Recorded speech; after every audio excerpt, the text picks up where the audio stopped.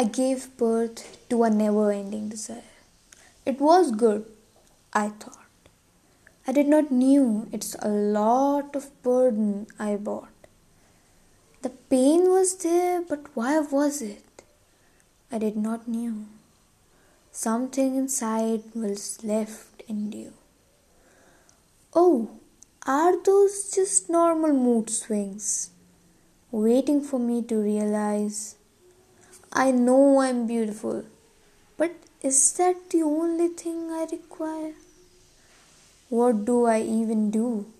I am just hopeless. There can be nothing done if I am not like that someone. How do they even manage to be so graceful? I do not even know how to be respectful. This is the point where I leave. I cannot be. But there came a voice. It was somewhere inside. With a soft touch, it said, "It's fine, honey. You were wrong.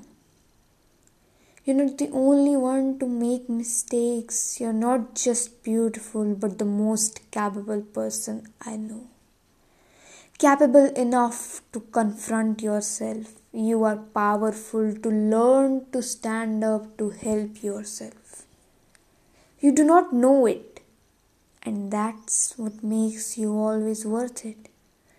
You rise from nothing, you go till eternity. You are as powerful as there's someone can ever be."